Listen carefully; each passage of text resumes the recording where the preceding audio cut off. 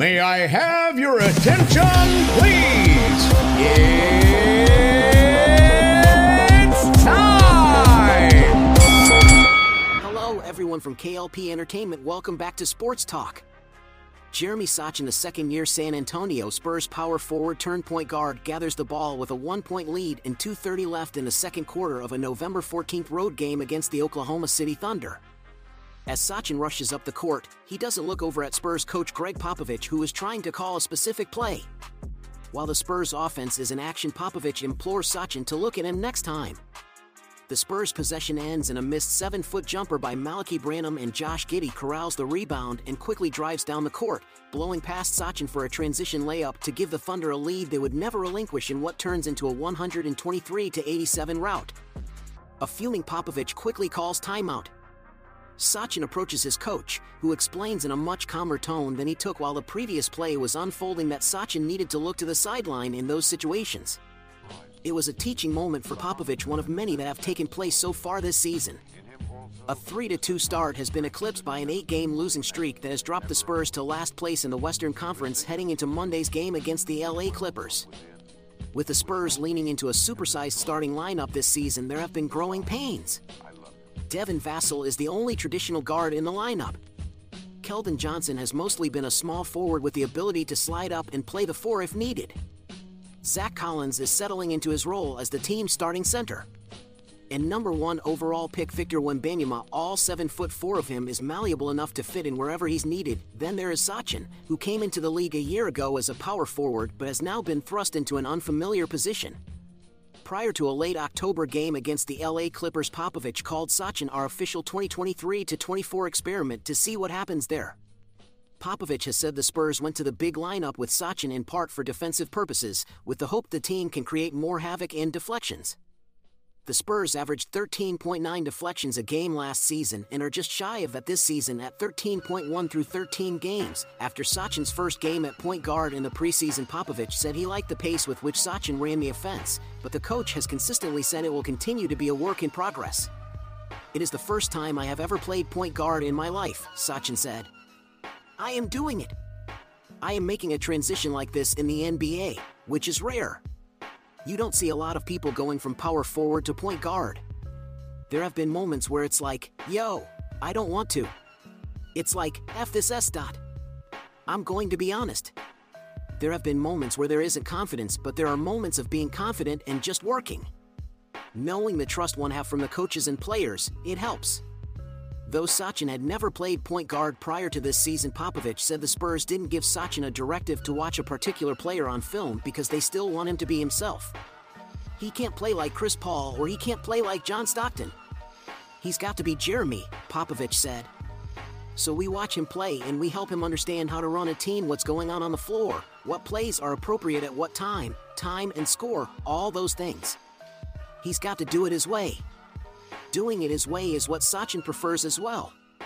Your mind is always running, Sochan said. But it is fun. It is tiring, but in a positive way. It's not like I am trying to hide from it or anything. It is going to be a process, for sure. So far, that process has resulted in his assists per game average jumping from 2.5 a season ago to 4.5 this season.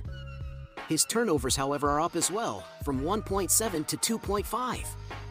The Spurs are averaging 16.1 turnovers per game, 5th most in the NBA.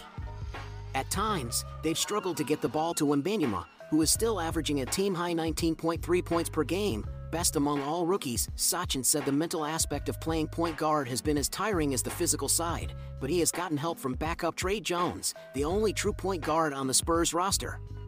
Jones started 65 of 68 games a season ago for the Spurs, averaging 12.9 points and 6.6 assists per game. He was rewarded in the offseason with a 2-year, $19 million deal. He has taken his move to the bench in stride while playing only slightly less than he did a season ago, 25.3 minutes per game compared to 29.2 per game last season. Jones said that he talks with Sochan about the position and what he sees on the court on almost a daily basis. "We're always with each other and we're always in the gym or there's film or whatever it may be," Jones told ESPN. There's so many different scenarios that it brings, but obviously we have a great relationship and a friendship, and we're able to just talk about so many different things that we see and that he's going through right now as well. San Antonio has been at its best with Jones as the point guard. In 253 minutes with Jones on the floor, the Spurs have scored 115.8 points per 100 possessions. With Sochan on the floor, they are scoring 100.1 points per 100 possessions. As a team, the Spurs have a 106.9 offensive rating. According to Second Spectrum, Spurs are averaging 0.966 points per possession when Sochan brings the ball up the floor. That is last among the 50 players who have brought the ball up 200 times or more this season. Still, the Spurs are sticking with the Sochan experiment. And Sochan says having the backing of his teammates and coaching staff has gone a long way in helping him get over the bad days. They know that it is not always going to be perfect, Sochan said. Sochan said it feels good knowing that everyone in the building believes in what they are trying to accomplish, and his teammates are dedicated to working through their on-court issues as the season progresses. I do feel like Jeremy's more than capable of being point guard, Johnson said. I feel like he's getting better and better each and every game, and you can just see the confidence growing and brewing inside of him. I'm proud of him because this is something different. So just to see his growth with all the noise and everything like that, I'm very proud of him and I have his back 110%. Adding to the challenge of learning a new position is the fact that Sochan is typically drawing the opposing team's best perimeter defender while also frequently defending one of the opponent's best players on the other end of the court. On November 17th, Sochan drew Sacramento Kings point guard De'Aaron Fox 48 times but also defended Domantas Sabonis 9 times in half-court matchups. No other player has guarded both All-Stars as much in the half-court so far this season. Defensively, that was a role Sochan had to handle at times last season as a rookie, but without the added pressure of initiating the offense. As a 4, I would be guarding one of the best players, but then normally I'd go to the corner and I see what the point guard says and I know my route, Sochan told ESPN. But as the point guard, you need to know what you're about to do and everyone else's role in the play. It's a little tougher. While the initial returns of the 2023-24 experiment have been lacking, the Spurs are committed to keeping Sochan at the point moving forward and doing whatever they can to help him succeed, which ideally will lead to long-term success for the team. He's got a lot of responsibilities on both sides of the court, and he's doing his best to respect the coach's game plan, Wembanyama said. We've got a long-term vision. We are not close, but we're on the right path. Someday it's going to pay off. Hello everyone from K.L.P. Entertainment, welcome back to Sports Talk. Jeremy Sochan, the second-year San Antonio Spurs power forward turned point guard, gathers the ball with a 1-point lead and 2:30 left in the second quarter of a November 14th road game against the Oklahoma City Thunder. As Sochan rushes up the court, he doesn't look over at Spurs coach Greg Popovich, who is trying to call a specific play. While the Spurs offense is in action, Popovich implores Sochan to look at him next time. The Spurs' possession ends in a missed 7-foot jumper by Malaki Branham, and Josh Giddey corrals the rebound and quickly drives down the court, blowing past Sochan for a transition layup to give the Thunder a lead they would never relinquish in what turns into a 123-87 rout. A fuming Popovich quickly calls timeout. Sochan approaches his coach, who explains in a much calmer tone than he took while the previous play was unfolding that Sochan needed to look to the sideline in those situations. It was a teaching moment for Popovich, one of many that have taken place so far this season. A 3-2 start has been eclipsed by an 8-game losing streak that has dropped the Spurs to last place in the Western Conference heading into Monday's game against the LA Clippers. With the Spurs leaning into a supersized starting lineup this season, there have been growing pains. Devin Vassell is the only traditional guard in the lineup. Keldon Johnson has mostly been a small forward with the ability to slide up and play the 4 if needed. Zach Collins is settling into his role as the team's starting center. And number 1 overall pick Victor Wembanyama, all 7'4" of him, is malleable enough to fit in wherever he's needed. Then there is Sochan, who came into the league a year ago as a power forward but has now been thrust into an unfamiliar position. Prior to a late October game against the LA Clippers, Popovich called Sochan our official 2023-24 experiment to see what happens there. Popovich has said the Spurs went to the big lineup with Sochan in part for defensive purposes, with the hope the team can create more havoc and deflections. The Spurs averaged 13.9 deflections a game last season and are just shy of that this season at 13.1 through 13 games. After Sochan's first game at point guard in the preseason, Popovich said he liked the pace with which Sochan ran the offense, but the coach has consistently said it will continue to be a work in progress. "It is the first time I have ever played point guard in my life," Sochan said. "I am doing it. I am making a transition like this in the NBA, which is rare. You don't see a lot of people going from power forward to point guard. There have been moments where it's like, yo, I don't want to." Over the last 3 seasons, the Detroit Pistons and Houston Rockets were easily the NBA's 2 least successful teams on the court, winning 59 games Houston and 60 Detroit respectively. Piling up losses yielded those teams a series of lottery picks, including the top 2 in 2022 Cade Cunningham and Jalen Green, and twins Amen and Orza Thompson this year.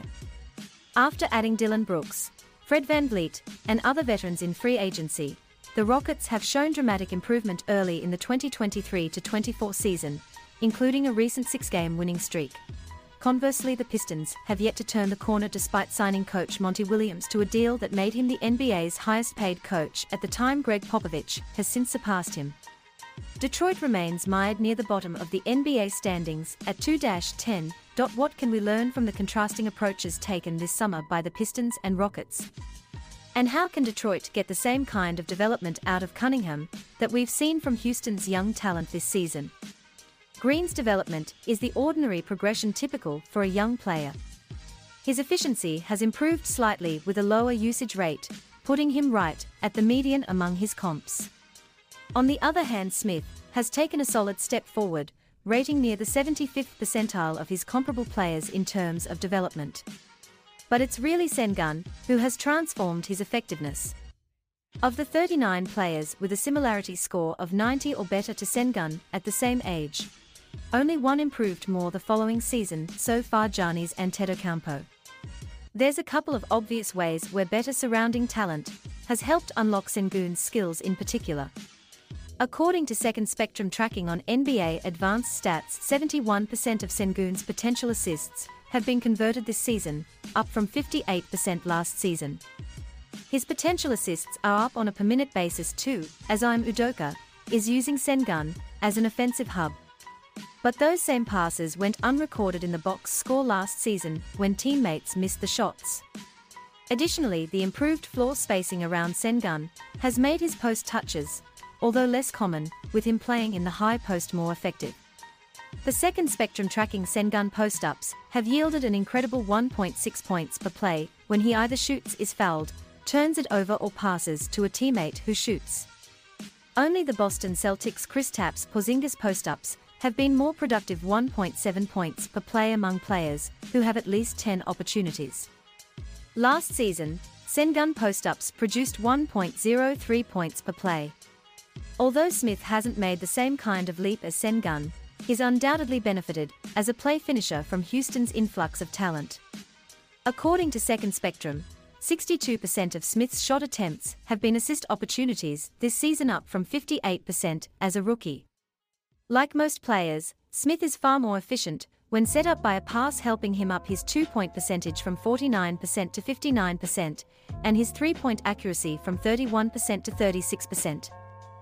The Rockets presumably hoped Green would be more effective with improved spacing translating to wider driving lanes. That hasn't really been the case. Green is shooting just 35% on drives, down from 44% last season.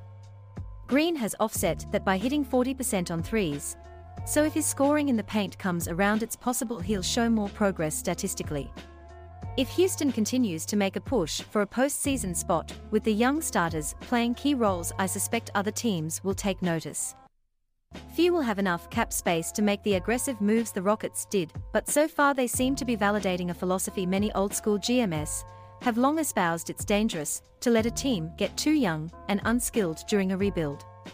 In fairness to the Pistons, they have added some quality veterans to their group, only to see the most important of those players, Bojan Bogdanovic and Monte Morris, both miss the start of the season due to injury compromising their floor spacing.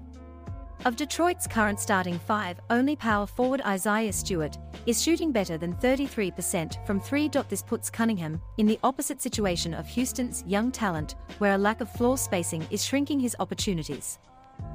Based on Darko projections of current player talent, just two NBA rotation players are playing in lineups with lower three-point attempt rates around them than Cunningham teammate Stewart and LaMelo Ball of the Charlotte Hornets.